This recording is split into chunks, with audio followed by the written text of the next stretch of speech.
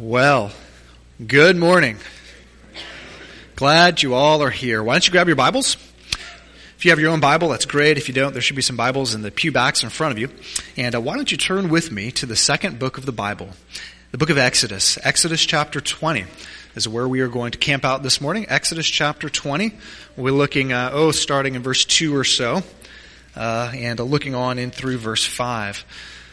Glad you all are here with us. Exodus chapter 20. Exodus chapter 20 is where we're going to be as we continue in our sermon series on friendship, better together. This morning, taking a look at yet another threat to biblical friendship. I trust that you're there. Let's pray, and then we'll dive in. So let's join together in prayer, church. Father, thank you for your word. Thank you for inspiring it. Thank you for preserving it. And thank you that it is altogether trustworthy and true, authoritative and binding. We pray that you would open our hearts to it by the power of your Spirit, that we would be changed people because of it, and that our friendships and the way we relate both to you and to others would be changed. And Father, if there are any idols that are lurking deep down in the crevices of our heart, then Lord, we pray that you would expose them this morning so that we might turn to you, the fountain of living water, and find life. We ask it in the name of Jesus, your Son, and our Savior and King. And God's people together said, Amen.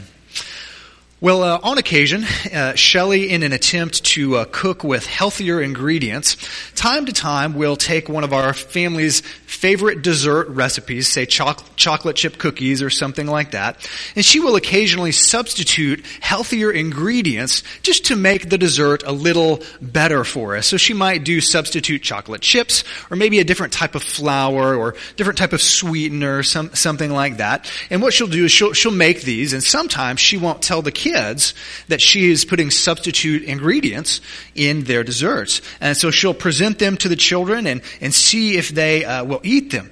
Now, let me ask you a quick question. How do you think that normally goes over? Well, normally it doesn't go over well. You know, they can spot those things sometimes. Mom, are these real chocolate chips?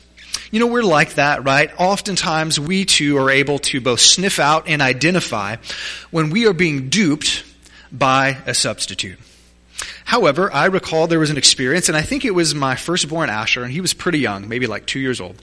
I don't remember where we were. It was a public place, maybe somebody's house, or like a restaurant, or maybe even a store. And we were going along, and there on the table was a bowl of fruit. But it wasn't real fruit, right? It was that fake plastic fruit. You know the kind I'm talking about, right? And it looks pretty real. And so for a 2-year-old, of course, it looks very real. And so I remember him going up and grabbing an apple. And of course, I saw this happening. I was about to say, wait, and so he grabs the apple and he takes a big bite out of it. And I can't make the expression that he made, but he looked at me with this face like, what is happening here? This is supposed to be sweet and delectable, and it tastes awful. He had been duped by a substitute, right? Friends, the same can happen to us sometimes in life as well. We sometimes are unable to sniff out and recognize when we are being duped by substitutes. I wonder, we have been about 5 weeks or so taking a look at friendship as a major theme in the Bible. And we have been learning about what true biblical friendship is. And I wonder if after 5 weeks or so, if we are able to sniff out substitutes to biblical friendships, or if we are, like my son, duped into taking substitutes in place of the real thing. So if you were with us last week, you learned we began by looking at the first of two threats. The first of two threats to our friendships, to true biblical friendships. And last week, we saw that the first threat to biblical gospel-centered friendship was what I simply entitled personal sin. In other words, when my sin and when your sin gets in the way of friendships, it's a threat. And we talked about hurtful speech, that of gossip. We talked about dishonest speech, lying and flattery. We talked about angry words being a threat to our relationships. And we also talked about jealousy being a friendship killer. But there is yet another threat out there other than personal sin to biblical gospel-centered friendship. And it is that of friendship substitutes. Friendship substitutes, which often become idolatrous in our own hearts and in our own lives. So to start off this morning, we are going to explore rather briefly I call them three friendship substitutes. Three substitutes that we can be duped by into thinking that it's the real thing, when in reality it is only a threat to our relationships. Three types of friendship substitutes. Number one, we'll take a look at what I will call stage of life friendships. Number two, we'll take a look at shared interest friendships. And number three, we'll take a look at social media friendships. Number three. And then what we'll do is we'll turn to Exodus 20, and we'll see how these substitutes can often ever so subtly become idolatrous in our own hearts and lives. Again, Jonathan Holmes, in his wonderful little book, The Company We Keep, says this. He says, each one, speaking of these three substitutes, each one is like wax fruit in a bowl. They might look good, but most of us eventually discover that the appeal doesn't run very deep. So he writes, out of desperation, what do? We take a bite into these substitutes and we recognize it's not quite what it's supposed to be, but instead of looking for the real thing, he says, out of desperation, we try to force our less than biblical relationships to provide satisfaction, reinvesting ourselves in them and then eventually turning them into an idol. So first of all, we'll look at three substitutes for friendships, and then we'll turn to look at what I will call substitute saviors. That is, how can friendship and friends become idolatrous in our hearts? Number one, let's begin with the first substitute to gospel-centered biblical friendship. I'll call it stage of life friendships. Now, I'm sure there has been a time in your life, for those of you who have your driver's license, you've been driving a while, where you've been driving on a road, you've been driving on a freeway, and you see a sign, and it's something like the one behind me, right? You see this sign, and you know what you're supposed to do, right? Stay in your own lane. You know that means that if you're in the right lane, you have to stay in the right lane until otherwise, right? And if you're in the middle, you stay in the middle. If you're in the left, you stay in the left. And what that means is that obviously you can't switch lanes, and it means that the cars that are in that lane with you, both in front of you and behind you, well, they have to stay in your lane as well. Friends, this is sort of like what stage of life friendships are. You surround yourself with people in a similar point or a similar stage of life. And like this sign says, you can't change friendship lanes, right? So everyone knows their lane and everyone stays in it. So, for instance, a single person only has friendships with single people. And young marrieds only have friendships with young marrieds. And college students stick with college students. And senior saints only stick with senior saints. And you see where I'm going with this. With this substitute to biblical friendship, your friendship is based upon and is limited to your stage of life. Now, what am I saying? Are we saying that it's wrong to have friends with people who are in your stage of life? Of course not. That would be ludicrous, right? What we're trying to say is that if we pursue friendships exclusively with people who are in our lane, so to speak, to the exclusion of other Christian relationships with people in other stages of life, then friends, what we're doing is we're limiting the scope of God's design for friendship. We are basing our friendship not on our shared relationship with Jesus Christ that binds us together and our desire to glorify Him, but primarily just on social demographics. And friends, God's design for friendship runs so much deeper than being friends with people in your own stage of life. When Shelley and I were in seminary, we were fairly young and newly married, and I would say we were sort of the oddballs, because while we had a few friends that were young married couples like ourselves, our best relationships, our best friendships were those with couples that I would say were at least twice our age. They had children who were our age. But because of that relationship with Jesus Christ, we had this common bond. We served in the church together. We served in the youth ministry together. And they became, these two couples in particular, though they were in their mid-40s and early 50s, they became so near and dear to us. And it wasn't because we were in the same stage of life. It's not like we could relate to them and they could relate to us in some sense. It's because we had this common bond of Jesus. So stage of life friendships is one common substitute, but there's another. I'll call it shared interest. Shared interest friendships. You know, oftentimes it's very natural, it's very understandable, and there's nothing wrong with that, but oftentimes we form friendships with people that we have common interests with. Do we not? This is very natural. There's nothing wrong with that, right? So I like sports, and you might like sports, and so we form a friendship talking about how bad the Bears are, right? Sorry, Bears fans. Maybe they're good. I don't know. You like cooking, and that other person likes cooking, so you form a relationship over Food Network, right? Or maybe you're a farmer, I'm a farmer, so we form a friendship over John Deere, or pick your company, right? Pick your color there. So this is natural. This is often how friendships work. Again, this is not wrong, but I think what becomes wrong is when those relationships are not grounded in and sustained by the most wonderful common interest, the most significant common relationship, common denominator of all. And it's a relationship with Jesus Christ. In other words, we can become the best of friends with people as Christians that we are very different from, right? I don't know if you've had that experience as a believer in Christ, but some of the best and the sweetest friendships that I've had are with people that didn't really share my interests at all. Over the years working here, I've had the privilege of working with two great elders, and over the past few years, I feel like I've developed a good friendship with one of our elders, Dan Schumacher. And though I was thinking about our relationship this week.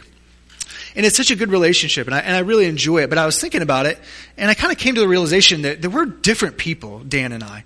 You know, I like sports. I don't know if Dan likes sports. I know he's an Illini fan, so maybe he doesn't like sports. I don't know. But I like sports. I'm just low blows this morning, right? These teams. Yeah, take it for what it's worth. He's a farmer. I'm not a farmer. I like to eat. That's about as close as I get to farming. He is very gifted mechanically. Very gifted. He can just fix anything. And I'm like, well, I might be able to fix a light bulb that's burnt out. Maybe, I might be able to do that. So we're just different people. But, we have this, I think, really good friendship. And as I thought about it, it's because, we have the common interest of Jesus, and we love Him, and we love His church. And so we've developed this great relationship. So there's a stage of life substitute, there's a shared interest substitute, but then there's a third. I'll call it a social media friendship substitute. So social media. This is not something we probably would have talked about 10 years ago. Certainly not something we would have talked about 15 years ago. But first off, just take a deep breath. I'm not going to tell you to get off Facebook. I'm not going to tell you to end your Twitter account or get off Instagram or give up texting or anything like that. So just deep breath. But what I would like us to consider, I had a conversation about this with Jane Berger, our secretary, just this week. We were talking about friendships, and we were talking about the influence of social media on our relationships and how that has really shifted, I think, in a negative way. So what I want us to do is to consider how social media might have influenced or shape your view and your practice of friendships. Because I think for some of us, social media has created really an entirely new category of friendships, which unfortunately may bear very little resemblance to the biblical type that we have been talking about over the past few weeks. Because the thing about social media friendships is it tells us you can be connected with anyone, anywhere, at any time, right? There's this idea that you can be more connected than ever. You can be friends with anyone, but unfortunately, oftentimes it can leave us lonely, even lonelier than before, disenchanted, somewhat depressed, because it really I don't think it can fulfill God's design for true and deep friendship. Can it be a tool? Absolutely. But can it be the end-all, be-all? I'm not sure. Sherry Turkle, in her article Alone Together, identifies the problem. She says this. She says, digital connections in the social robot may offer the illusion of companionship, note this, without the demands of friendship. Did you catch that? offers the illusion of companionship, but it doesn't have the demands of true friendship. She goes on to write, in the silence of connection, people are comforted in being in touch with a lot of people, carefully kept at bay. She says, we can't get enough of one another. That is, we can't develop the friendships that we really need. We can't get enough of one another if we can use technology to keep one another at distances we can control. Not too close, not too far, just right. It's like Goldilocks and the Three Bears, right? So, friends, I just want to offer that these can be substitutes to the type of friendships that we've really been fleshing out. Not only do these substitutes, and really more than we could mention, fall short of God's ideal, but I think if we're not careful, they can cause us to plunge even deeper into what I would call sin. In Holmes's words, as we quote, we try to force ourselves, our less than biblical relationships to provide satisfaction, and we reinvest ourselves in them, and he says, they can become idols in our lives. So let me just ask a question here. Is it possible that friendship, generally speaking, as a pursuit, and our friends in particular, Joe and Bobby and Sally, could it be that friendship in general and friends in particular can become what the Bible calls idols or idolatrous in our lives? I would submit that the answer is yes. So here's what I'd like to do. I want us to spend the rest of our time in this sermon looking at what I will call the idolatry of friendship. The idolatry of friendship as we turn biblical friendships into substitute saviors. So here's what I want to do. First of all, I want to begin with a little section that I'll call Idolatry 101. If you've been with us at Grace for a number of years, you may recall that we did an entire sermon series, multiple sermons, on this concept of idolatry in the Bible. So this is Idolatry 101. This is just a quick kind of introductory look at what the Bible has to say on this very repetitive, it shows up often in the Scriptures, this subject of idolatry. Now clearly, if you turn with me to the Bible, Exodus chapter 20 is where I want us to begin. Exodus chapter 20. Clearly, the Bible prohibits idolatry. So let's just begin reading in verse 1. And God spoke all these words, I am the Lord your God, who brought you out of Egypt, out of the land of slavery. Verse 3. So what we get now is the Decalogue, right? It's the Ten Commandments, right? We probably are fairly familiar with these. It is the heart and soul of God's law to His people. So many of these commandments are then fleshed out in the rest of Israel's law. And notice where the commandments begin. The first half of the Decalogue is about our relationship to God. The second half is about our relationship to other people. And so God begins in verse 3. And He begins by prohibiting idolatry. Let's take a look, starting in verse 3. It says this, you shall have no other gods before me. Number 1. Here comes number 2 in verse 4. You shall not make for yourself an image in the form of anything, in heaven above or on the earth below or in the waters below. Verse 5, you shall not bow down to them or worship them. I just want to point out like 3 or 4 points of interest here in this little introduction, idolatry number 1. First of all, notice what idolatry is. Idolatry here in this passage is misplaced worship. That's what idolatry is. It's misplaced worship. Take a look again at verse 3. He says, don't have any other little g gods before me. In other words, I am the only God, and you must not place any false gods in priority above me, right? I am the big G God. All other gods are little g gods. In verse 5, notice the language here. Idolatry is spoken of in language of worship. In other words, what would it look like if we put other little g gods before Him? Well, it would look like verse 5. You would bow down and you would worship a little g God. In other words, friends, idolatry is giving the worship that the one true God deserves to something or to someone else. Some little g God. And it's born out of this innate desire that we have as human beings to worship someone or something. Author Peter Kreeft says it this way. He says the opposite of theism is not atheism. but what? Idolatry. Pastor Mark Driscoll adds, we are not created to worship, rather we are created worshiping. Everyone worships all the time. While the object and method of worship varies, the act of worship does not. So idolatry is simply worship that has been misplaced. Secondly, notice, anything can be an idol. Take a look at verse 4, if you will. Verse 4. Would you read verse 4 with me together? I think it's on the screen. You shall not make for yourself an image in the form of... Okay, so there's the word I want us to focus on. Anything can be an idol. God says, don't make an idol in the form of anything. Therefore, anything can be an idol. Pastor and author Tim Keller says this in his wonderful book, Counterfeit Gods. He says, anything can be an idol and everything has been an idol. And he is so true. Now, we may think of idolatry in terms of statues like totem poles of wood or silver or gold. We may think that is so past, that only happened in ancient cultures that were so different from ours. Friends, not so. In the Bible, yes, those things are idols, there's no doubt. But in the Bible, it's very interesting that we see idolatry is said to be not only the worship of some golden calf or whatever, that idolatry can be non-physical things as well.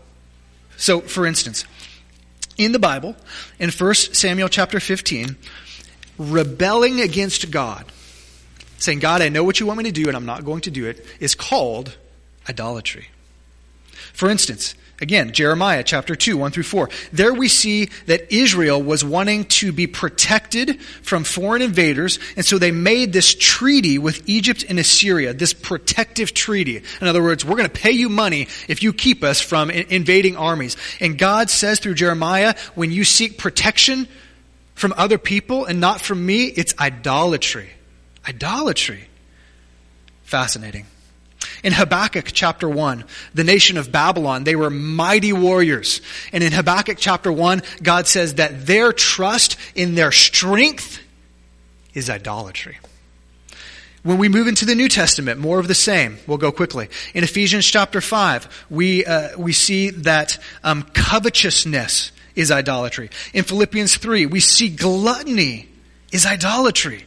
And we see in Matthew chapter 6 that the love of money, all of these things are called idols. And so friends, let me ask you, an idol is not just an image in the Bible. All sorts of things, anything can be an idol. And that means that friendship and our friends can be idols as well. Third, notice idolatry in Exodus chapter 20 is revealed both in our actions and in our attitudes. Notice verse 5. So don't have any other gods before me. Don't make an idol in the form of anything. And then verse 5, you shall not bow down to them. You shall not worship them. In the Old Testament, the language of worship, we often think of worship as just singing. And it is. But it's more than that. And in the Old Testament, the imagery, quite literally, when in your Bible it says worship or bow down, obviously bowing down, you know what that means. That is to prostrate yourself before something else, right? And even in the word worship, it has the idea of bowing down. It's a physical word. And so here's my simple point. You could tell what somebody was worshiping by their actions and by their attitudes, and it's still the same today. We can tell what we love more than God by our actions and our attitudes. So in the Old Testament specifically, we see three categories, three sort of action words or attitude words that indicate idolatry. First, we see that we love idols. We love idols. It's a marriage image. It simply means that our primary affections, our deepest longing, what we give those to is our God, in a sense. We love idols more than God. We trust in idols, that is to save us from some hardship or some perceived pain. Instead of turning to God for deliverance, we turn to idols for deliverance. And third, the Bible says we obey our idols. In a sense, we know what God says we're to do, but this idol, this image, we're going to do what it wants us to do. So we love and we trust and we obey our idols. And these are things that begin to help us to think about idolatry in general, but specifically for our sermon, the idol of friendship. So let's turn now to think about that. Can friendships and friends become idolatrous? I want us to begin by looking and thinking about the idol of friendship as a whole. I think one way that idolatry and friendship intersect is when we make having friends or making friends the ultimate goal, the highest obsession, and the real pursuit of our lives. Again, author and pastor Paul Tripp says this. He says, when we make a good thing into an ultimate thing, it becomes a bad thing. And that's what an idol is. It's not always sin. It's something oftentimes that's very good. And we take this good thing and we make it into the ultimate thing, and then it becomes idolatrous. It's true of all things, including friendship. It's not that we want friends and that's wrong. It's when our desire to have friends is too strong, replacing our desire ultimately to be in friendship with God. The great writer and author C.S. Lewis, you maybe heard of that guy. He has this little book called The Four Loves, and it's all about relationships. And in that book, he describes for us, I think, very nicely, what a person might look like who idolizes friendships. He says this: that is why those pathetic people who simply, quote, want friends can never make any. He says the very condition of having friends is that we should want something else besides friends. And what is that something else that we as Christians should want besides having friends? Of course, it must be God and God alone, being a friend with Him. So we need to ask ourselves as followers of Christ, if our pursuit of friends and friendship has become idolatrous in our hearts and in our lives. Are we looking to friendships to give us what only God can really give? Has it become so central in your life that you feel like if you don't have friends, then you cannot exist, that your life is utterly meaningless and void? Or if you were to lose friendships, that somehow you would feel like you were not yourself? Is it central to your happiness? Is it central to your purpose, in your meaning, in your life, in your very identity? If so, friends, then we may be bowing down at the altar of friendship. Well, friendships in general can, I think, be idolatrous, but let's get more specific than that. Our friends, Bobby and Sue and Joe and Alex, right? Our friends can become idols as well. And I think one way to identify if a friend has become an idol or not is to ask ourselves these three action/attitude words in the Old Testament. Do we love them, or do we trust them, or do we obey them more than we do God, right? So let's think about that. First, might we have a friend, let's put it this way, a friend might have become our idol if we love that friend more than we love God. If we desire to spend more time with that friend than we do God, who is our friend, then maybe there's something out of whack. If we long for their affection, for their approval more than God's affection and God's approval, then it might be an idol. If the thought of losing that friend is scarier to you than the thought of you drifting away from your friendship with God, then maybe that friend has become an idol. Second, not only do we love our friends, right, but we love our idols, but we want them to save us or to deliver us. So a friend might have become an idol if we trust that friend to deliver or to save us more than God, right? So Jerry Bridges, in his great little book, Bookends of the Christian Life, talks about idols as substitute saviors. He says, sometimes we look to other things to satisfy and fulfill us, to, quote, save us. These functional saviors can be any object of dependence that we embrace that isn't God. They become our source of our identity, security, and significance because we hold on to idolatrous affection for them in our hearts. And I wonder if it could be that we are turning to our friends to deliver us from something instead of turning to God. Third, A friend might become an idol or be an idol if we serve that friend more than we serve God. And that might sound ridiculous to you. But the biblical language of idolatry is that an idol becomes that which is the absolute authority. We will obey this rather than God. And so I wonder, if we think about our friends, teenagers, if you are obeying your friends and their desire for you to go drink at an underage party, instead of your desire to obey the law of the land, which is what God says, then in a sense, are you not obeying your friends, then obeying God? Or to maintain a friendship, if we know that we have to participate in some unsightly gossip or something like that, but we choose to do so anyway because we value that friendship, even though we know very clearly gossip and slander and these type of words are prohibited. So functionally, who are we obeying? That's the question that we need to begin to ask ourselves.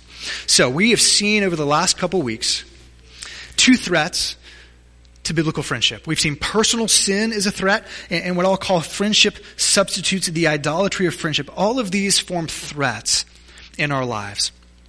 We've seen that, like my child with the plastic fruit, we can be duped into giving into substitutes. We often settle for these stage of life friendships, shared interest friendships, social media friendships, and then those can often slip into idolatry. So, friends, if we follow Christ, how should we respond if we look inside our hearts and we find anything idolatrous? A friend, a business, a relationship, a family member, anything, money.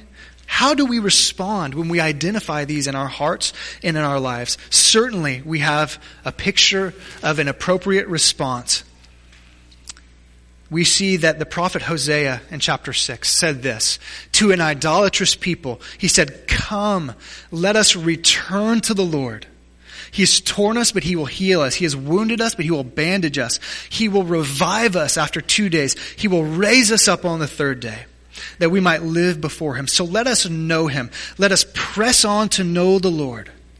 His going forth is as certain as the dawn, and He will come to us like the rain, like the spring rain." That's what we do. We turn from our idols in repentance and confession, and we seek after the Lord to know Him and to love Him. So here's how we're going to close. I'm going to ask the worship team to come, and we're going to sing a song of repentance. We're going to sing a song telling God that we will turn from our idols, and we want to know You more than anything. So as they come, would you pray with me in preparation to close our service, please? Father, we have looked at a subject matter, this subject matter of idolatry, that I think all of us, if we were honest, could identify with, and even still can identify so many things that are in our hearts and in our lives that take first place above You. Lord, help us to do what Your word says, to turn from it, to seek after You more than anything. And so be pleased by our hearing and by our singing now and by our lives together, we pray in Jesus' name. And God's people said, Amen. Stand and sing, church.